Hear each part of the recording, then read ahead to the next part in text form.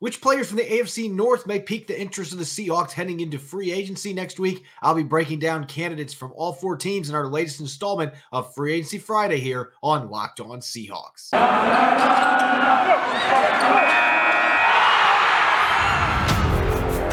You are Locked On Seahawks, your daily Seattle Seahawks podcast.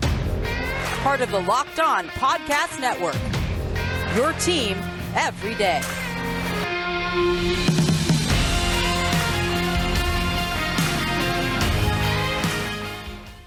Greetings, 12. This is Corbin Smith, your host for Locked On Seahawks. Riding solo today, Rob Rang and Nick Lee out of town. So going to be doing this show on my own, tackling your listener questions, weekly mailbag segment. Looking forward to that. And continuing our free agency roundup, looking at the AFC North, Cincinnati Bengals, Pittsburgh Steelers, Baltimore Ravens, and the Cleveland Browns, which pending free agents from that division might pique the interest of the Seahawks. Jam-packed Blue Friday episode coming your way as always. Thanks for making Locked On Seahawks your first listen 5 days a week. Now for your lead story here on Locked On Seahawks.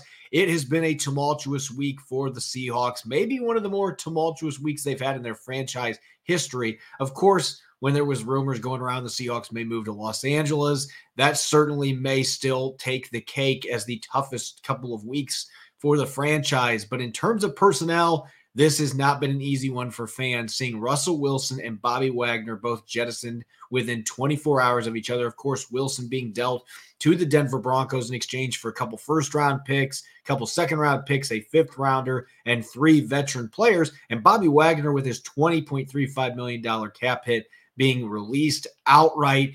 You can look at those moves, and obviously they were not popular ones. The Wilson one, a lot of fans are still scratching their head wondering what went wrong. A quarterback that's still in his prime, one of the top quarterbacks in the league, why the Seahawks would trade him away.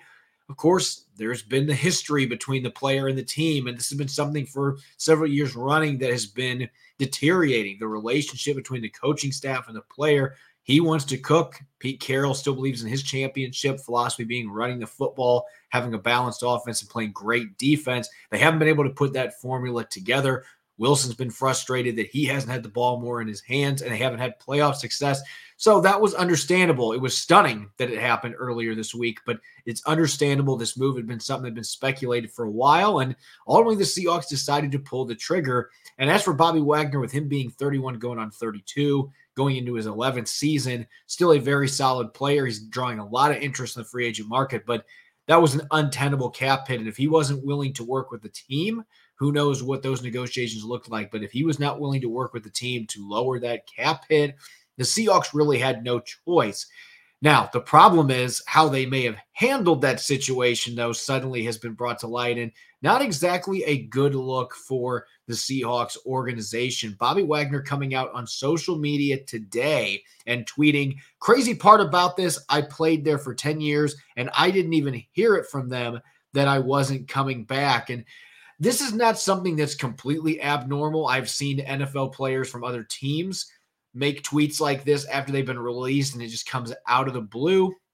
But I'm sure Bobby Wagner knew that this was coming. At the same time, based on that tweet, it doesn't sound like the front office or Coach Pete Carroll reached out to him to inform him that he was going to definitely be released. He did not know that. He found out through social media. Adam Schefter of ESPN was the one that reported it on Tuesday night. So apparently that was the first time that Wagner even learned of his situation.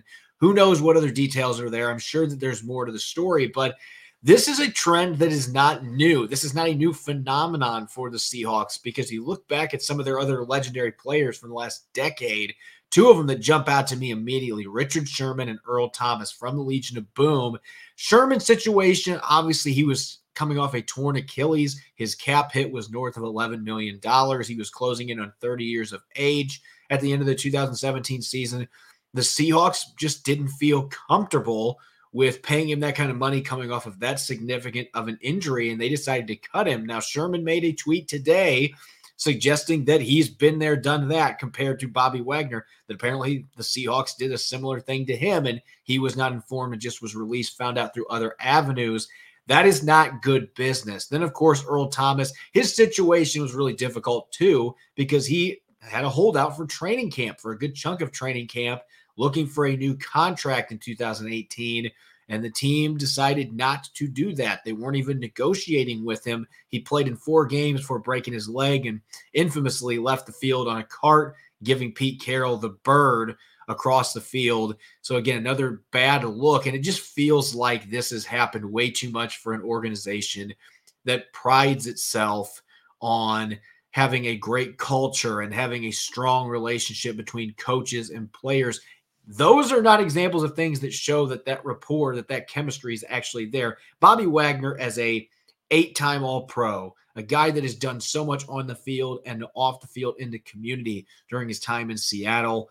If this is truly how this played out, again, there's other details I'm sure that will come out, but if this is how it played out and the Seahawks did not tell him that he was going to be released and he found it out through other avenues, a leak coming from somebody in the building of some sort, the Seahawks as an organization should be ashamed, because that's despicable for a player of his caliber. And honestly, you shouldn't have that happen with any players this time of year. And, there's been plenty of people speculating, well, the Seahawks gave him an extra week ahead of free agency, so they gave him a solid in that regard. And I agree with that idea, but you don't have to pick one or the other. You can still inform your player, a guy that's done so much for your organization, that he is going to be hitting the free agent market.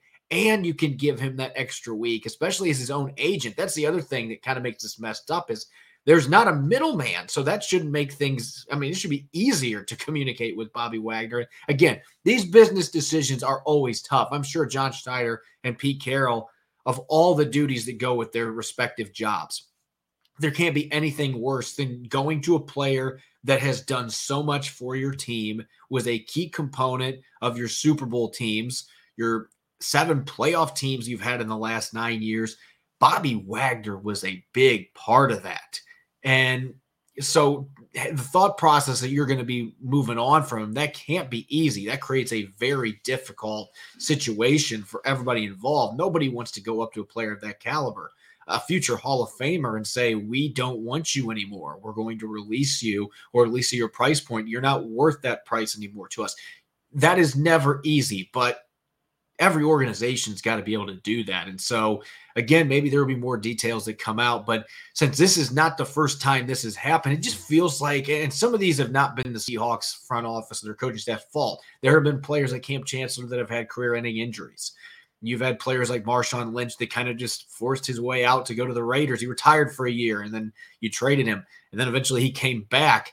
But most of these legendary players did not have that opportunity to come back and play in front of the home fans, the 12s, like Marshawn Lynch did. It just seems like most of these iconic players in the last decade, there's either just been a very nonchalant moving on, or they've released guys that have had injuries, or they've done things like this with Bobby Wagner, where apparently, much to his dismay, he was not told by the organization that he was going to be released. And these are the type of things. There were tons of players that were quote tweeting and retweeting this in today's social media age.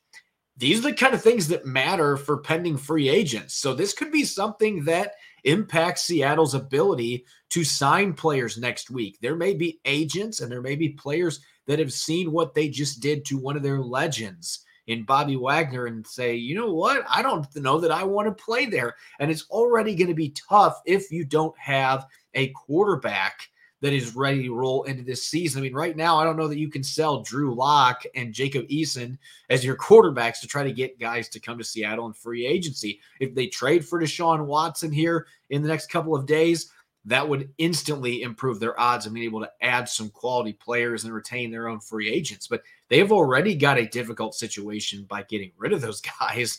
And now you may make it even more complicated to try to rebuild this roster or reload, if that's what the Seahawks want to do, and be competitive this next season in the NFC West. This is just another thing that's going to make it really challenging, because if you did something like this with a player like Bobby Wagner, a man like Bobby Wagner, that never looks good. So this is certainly a trend that we've seen over the years. And there's been a lot of other players that have come out and said, this is not the John and Pete that I know. When Zach Miller, for example, the tight end, said, hey, I had hard feelings for a while, but they told me I was going to be released, and I ended up understanding. So there were players that came out defending them. Maybe this isn't normal behavior, but it has happened a few times. And the timing of this right now, it really was a rotten cherry to put on top of a week that has just been dreadful for fans. And I'm sure it's been dreadful for the organization and a lot of the players that are on the team when you move on from two players like that. So unfortunate circumstances. Hopefully the Seahawks can find a way to right this ship, at least try to come out and maybe they make a statement about this or maybe more details come out. But it certainly looks like they slighted Bobby Wagner, and that's not something that should be happening to a player of his caliber. Going to be tackling your mailbag questions here in a moment. Looking forward to it. Didn't get to answer questions last week because of all the craziness going on in the offseason. So I'll be answering as many of those as I can. It's that time of year again as college basketball's tournament is finally upon us. From all the latest odds, contests, and player props, BetOnline.net is the #1 source for all of your sports betting needs and info. BetOnline remains the best spot for all your favorite sports scores, podcasts, and news this season. They even have odds up right now for who might be the opening day starter for the Seahawks at quarterback. So you want to make sure to check that out. And they don't just have basketball. BetOnline is your continued source for all of your sporting wagering information needs, including live betting and your favorite Vegas casino games. Head to the website today or use your mobile device to learn more about the trends in action. BetOnline, where the game starts. You're listening to the Locked On Seahawks podcast, Blue Friday edition. I'm your host, Corbin Smith. As always, thanks for making Locked On Seahawks your first listen 5 days a week. Make sure to check out the Locked On NFL podcast on YouTube and all major platforms. Experts covering every single team. We're heading towards free agency next week, so a lot of great content coming your way as we start to see players moving around the league. Still going to be seeing some more trades as well, like Khalil Mack a few days ago going to the Los Angeles Chargers. Expect plenty of player movement. Locked On NFL is going to have it covered both on audio on your major platforms such as Apple and Google, as well as on video on YouTube. All right, let's get to your questions here. Last week was not able to fit in a mailbag segment with us only having 4 episodes. So I'm going to get back to a more normal schedule here and try to tackle as many of your questions as we can. First one coming from Hawkstrologer tweets, how do you see Malik Willis potentially fitting into a Shane Waldron offense? What areas does he shine in and where do you see him struggle? So let's start with the areas that I've seen on film that worry me a little bit. For one thing, I mean, this is always something that gets brought up when you're talking about a player that played at a smaller school. And Liberty is now an FBS school, and they played a few SEC schools the last 2 years. So Malik Willis has been tested a few times and hasn't really gotten any help. He didn't have much of a supporting cast in games like that. They were bowl eligible both seasons, so they played well against their lower level competition in the FBS. There's always going to be the concern about making that big jump going from a smaller non-Power 5 school to the NFL. I see some issues at times with him going through his progressions. It's not something he had to do a lot of at Liberty. He is going to have to quickly get caught up and learn how to do that to be successful in the NFL. And I don't think that he necessarily throws with anticipation a lot of the time. And I don't know if that's something that can be developed much once you get to the NFL. I think that the potential's there. You can see it in spurts where he's able to anticipate things and really to throw receivers open, but it's not something that he was able to do a lot at the college level. As far as strengths go, I think from a trait standpoint, you got to be careful with guys that are just traits players, because at the end of the day, there have been plenty of busts in the NFL that were outstanding athletes and had big arms at the quarterback position. But that's what Malik Willis can do. He has a cannon arm. This is a guy that can loft the ball 70 yards downfield easy. So he's got the big arm that the Seahawks would look for and like to have at the quarterback position. He's pretty accurate on those throws. Didn't get much help on the outside, but you put him with a much better supporting cast. That big arm is going to come into play. And I think he's a fairly accurate quarterback. His mobility is going to be his calling card coming into the league, though, as he continues to learn how to read through progressions and to be able to throw better with anticipation. You don't want this kid coming out and throwing 35, 40 times a game, but you can get him moving around and running the football, and he could be a real problem for opponents. I think when you look at his complete package, the arm strength, the athletic ability, in terms of natural talent, Malik Willis is the #1 quarterback, and it's not even close in this draft class. The issue is going to be the polish, the lack of competition that he went up against, and some of the flaws that he has in terms of processing and reading coverages. trying to get down to his next progression with his receiver tree. Those are all things that are going to be a work in progress. But certainly, this is a kid that's got extremely high upside if he gets the right coaching. And Shane Waldron's offense, maybe that's what's going to end up happening if he comes to Seattle. But this is a kid that has Pro Bowl, maybe even all-pro caliber talent. He's a big-time talent.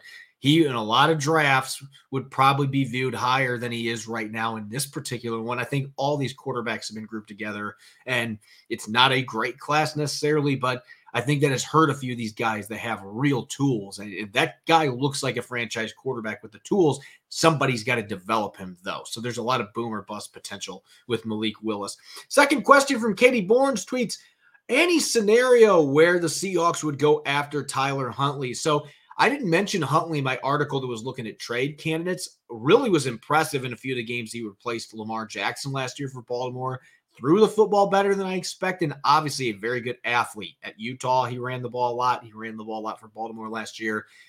But I would be a bit skeptical about giving up much more than, say, a third or fourth round pick to get him. And I don't know that Baltimore would give him up because Lamar Jackson's a running quarterback. You want to have a good backup.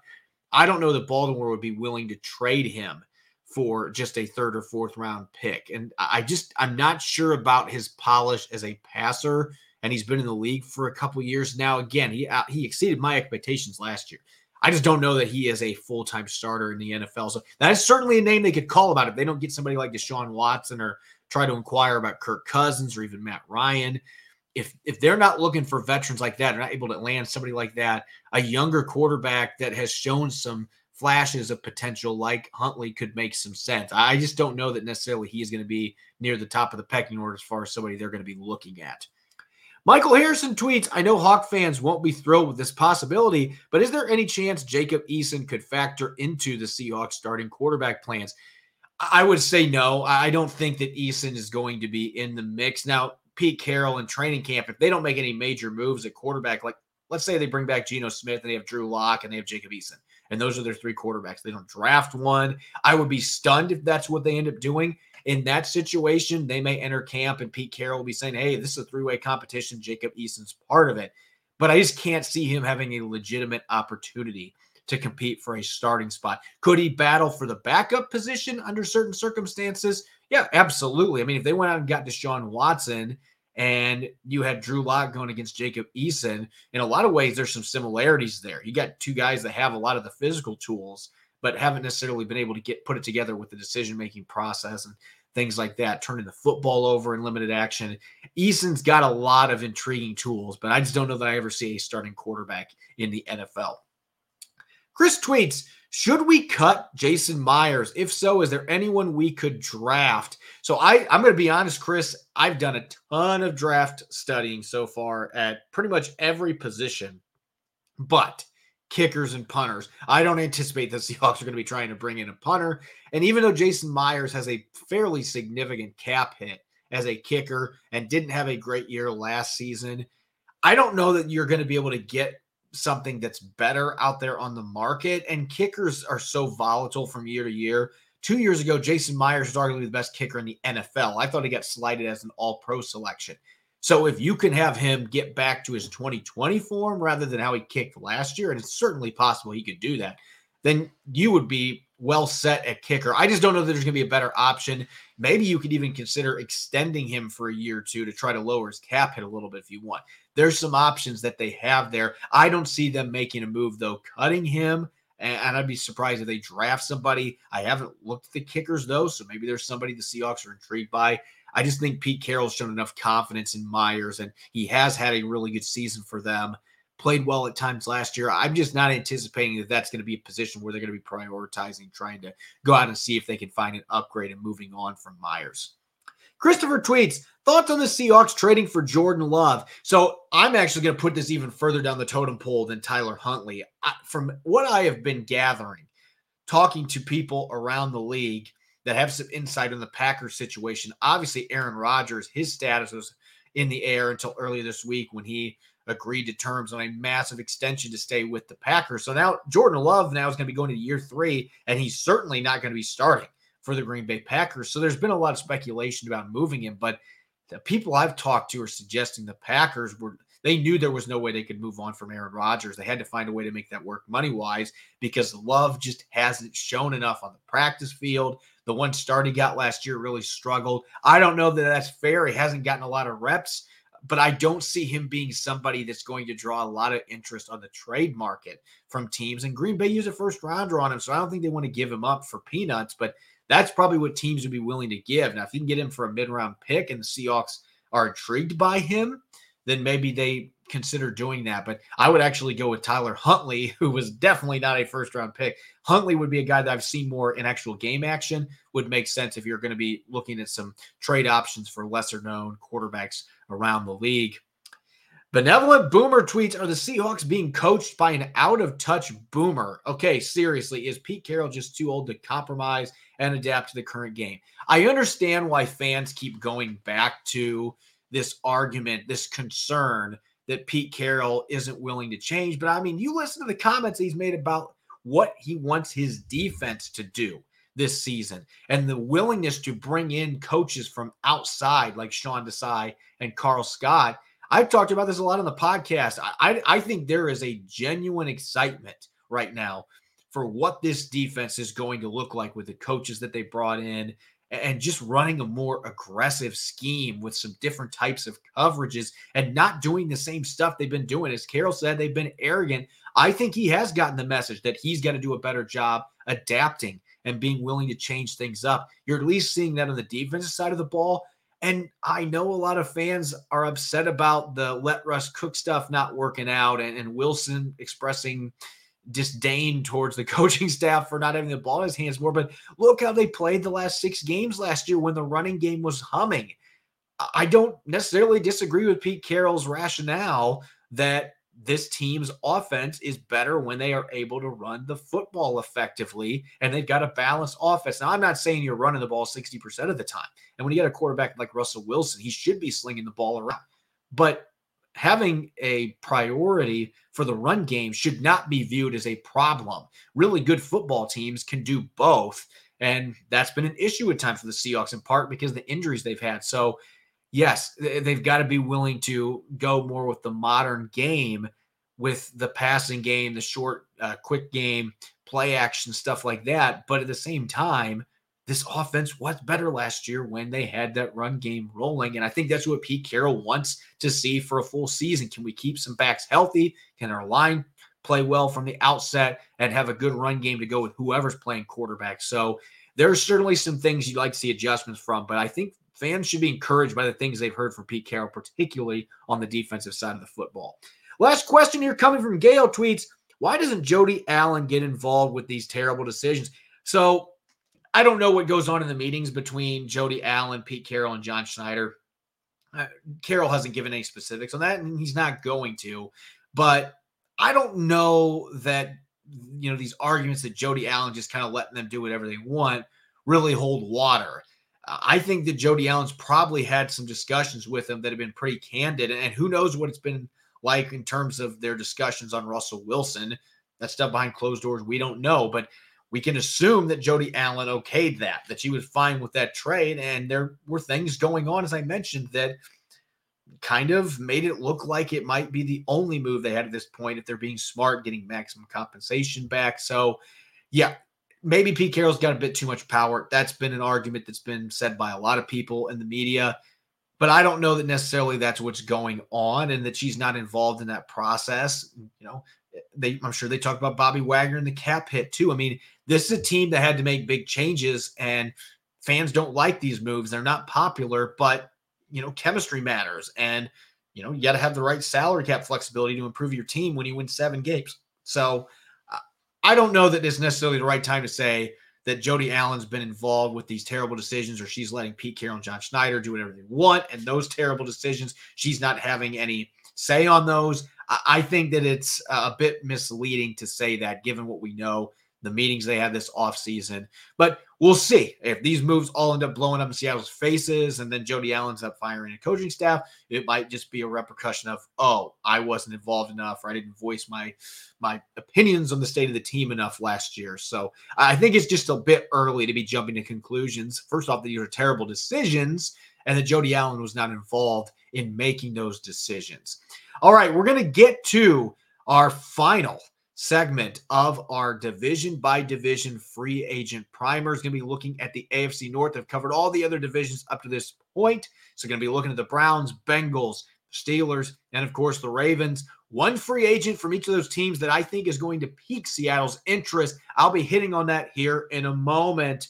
This is the time of year that I've pretty much given up on my New Year's resolutions. In fact, this week has really been a struggle with my best friend in town, but the one thing that's allowed me to keep it together has been Built Bar. And if you haven't tried Built Bar Puffs, you're missing out. They're the best tasting Built Bars out there. Puffs are the first ever protein-infused marshmallow. They're fluffy, they're marshmallowy. It's really a marshmallow on steroids. And they're not just a protein bar, they're a treat. So many delicious flavors: cinnamon churro, coconut marshmallow, banana cream pie, my personal favorite. There's a ton of good flavors. Absolutely delicious, covered in 100% chocolate, low calorie, high protein.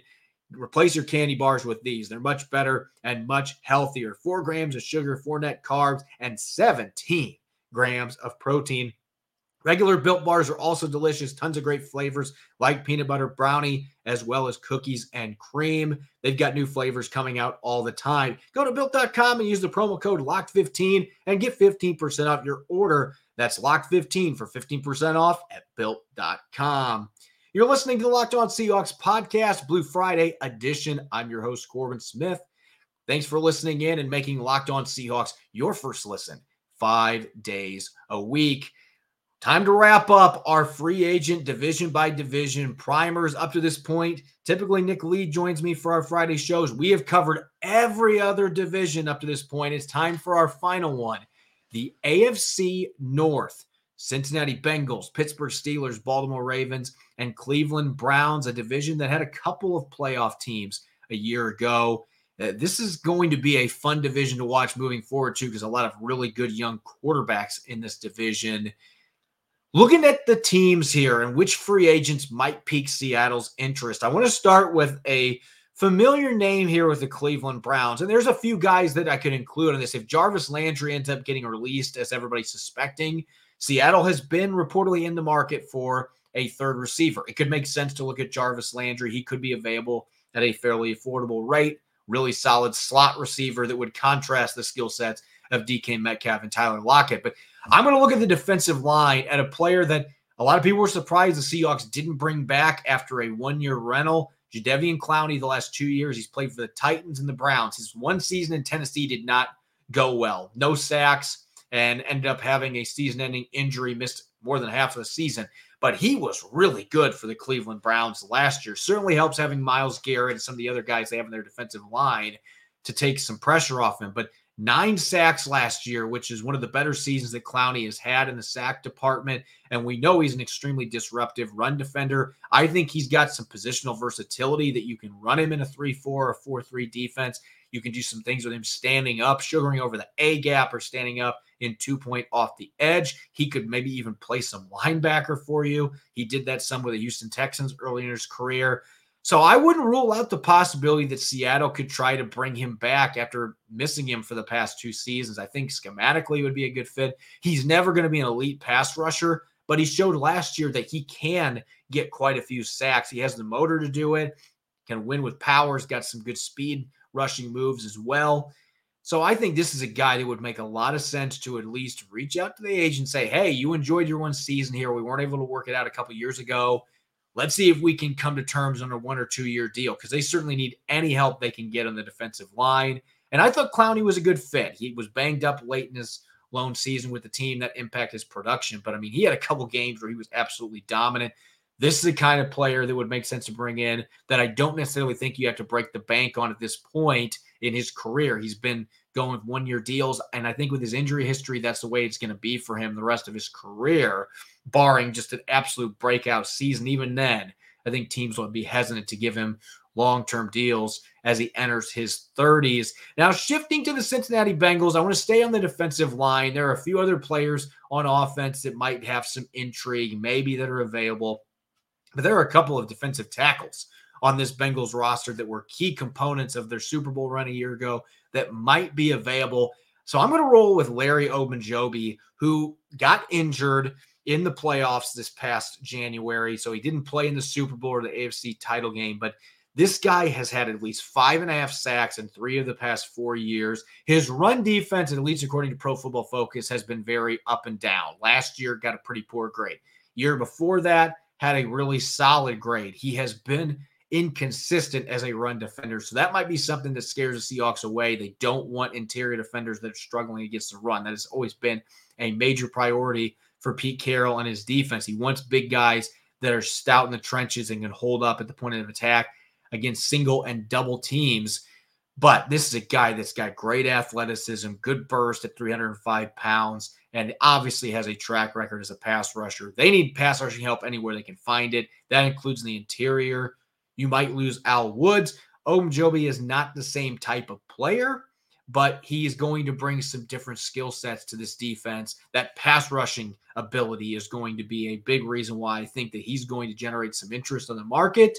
Maybe not one of the top DTs out there, but Seattle should at least take a look, see what it's going to cost to sign him, because you team him up with Poona Ford, that could be a very disruptive interior defensive line. Going to the Pittsburgh Steelers, I've talked 2 defensive linemen up to this point. I thought about another one with Pittsburgh, but I'm actually going to go out to wide receiver, and it's not Juju Smith-Schuster. I've seen a lot of talk about him as a possibility. He's only 25 years old and playing with a better quarterback, depending what Seattle does at the position. Maybe it would make sense to bring him in as your third guy, but I think a player like Ray McCloud would make the most sense. He had almost 40 receptions a year ago and only averaged 7 yards per catch. Not a guy that was generating big plays downfield. There were a lot of plays where he was catching swing passes and screens. So not necessarily a dynamic downfield threat. And he's not going to be any better than like your 4th receiver. But he's an outstanding kick and punt returner. And I think the Seahawks need to invest in somebody back there. Now, maybe D. Eskridge gets those duties next year if he's healthy. They just weren't able to get him up to speed enough to be able to use him on offense and special teams last year. But if you're wanting him to focus mainly on offense, I think that Ray McCloud would make a lot of sense. He's only 25 years old. He's an explosive athlete. He's had a 58-yard run before as well. So he might be a guy that you can mix some jet sweeps in on offense to use his speed and his quickness. So not a big name, maybe not somebody that a lot of fans have heard of, but he's one of the better kick and punt returners in the league today. And he's got some receiving skills. So he could be a guy that could pitch in occasionally on offense. I think he'd be a guy that would make a lot of sense, mostly because of the special teams aspect. And if there's really been one weakness for Seattle on special teams, they haven't had that dynamo back there since they phased Tyler Lockett out that really can strike fear in the defense if you kick to him. McCloud's a guy that could do that playing in Seattle. And last but not least, the Baltimore Ravens. Baltimore's got some pretty good free agents hitting the market. They got a lot of players north of 30. Maybe not necessarily the ones that are going to be drawing a ton of attention from other teams for that reason. But I am going to list a significantly older player here that isn't in his prime anymore, is not the pass rusher that he used to be. Calais Campbell had just 1.5 sacks last year. He's going to be 36 years old. His game now, he truly has developed into mostly a run-stuffing veteran defensive tackle. And he's always been great against the run. The Seahawks know from all the years playing against him in Arizona. They got to see him playing in Jacksonville for a year, and he just absolutely dominated in the trenches. He's still a guy that can generate interior pressure, and he can get some quarterback hits. The sack numbers have just declined tremendously the last couple of years, and I wouldn't expect that he's going to bounce back in that department too much. Maybe he's able to get you 3 or 4 sacks, and that would be quality production of a defensive tackle. But I just think the leadership that he brings to the table, still an outstanding run defender, had an 80-plus grade as a run defender last year for Pro Football Focus. He had double-digit quarterback hits, so he can still generate pressure, just not going to be getting quite as many sacks as he did at earlier points in his career. He's well-respected across the league, was a Walter Payton Man of the Year winner a few years back, right before Russell Wilson got his in 2020. He's actually the guy that awarded him that. So he's just a great presence in the locker room. And without Bobby Wagner, you want to find some guys that can fill that leadership void. Calais Campbell in the short term can do that. And what an asset for some of your other defensive tackles. You can't tell me Poona Ford and Brian Monet would not be eating up everything they could get from Calais Campbell, a guy that has seen everything in the league and has been one of the best defensive tackles for more than a decade. Outstanding player. So this entire list, even though he is the oldest player and doesn't have a lot of football left in him, I think Calais Campbell would be a fun addition on a 1-year deal to really bolster that defensive line. And he'll provide some pass rush for you too. Maybe not the sacks, but he can still provide some pressure while being a stout run defender. Thanks for making Locked On Seahawks your first listen 5 days a week. Make sure to check out the Locked On NFL Draft podcast as well. Eric Tracy and former NFL quarterback Eric Crocker bringing you all the latest NFL draft news, insight, and analysis on college football prospects and NFL front offices. It's free and available wherever you get podcasts. You can follow me on Twitter at Corbin Smith NFL. Make sure to check out Locked On Seahawks on Apple Podcasts, Google Podcasts, Spotify, and of course, 5 days a week streaming on YouTube. Coming up on our Monday episode, I'll be rejoined by my co-host Rob Rang. The two of us will be combing through all the latest mock drafts that are out there on the internet, and we got a very special guest that's going to be joining us for the third quarter. You won't want to miss. It's going to be one heck of a show coming up on Monday. Enjoy the rest of your weekend. Thanks for listening. Go Hawks.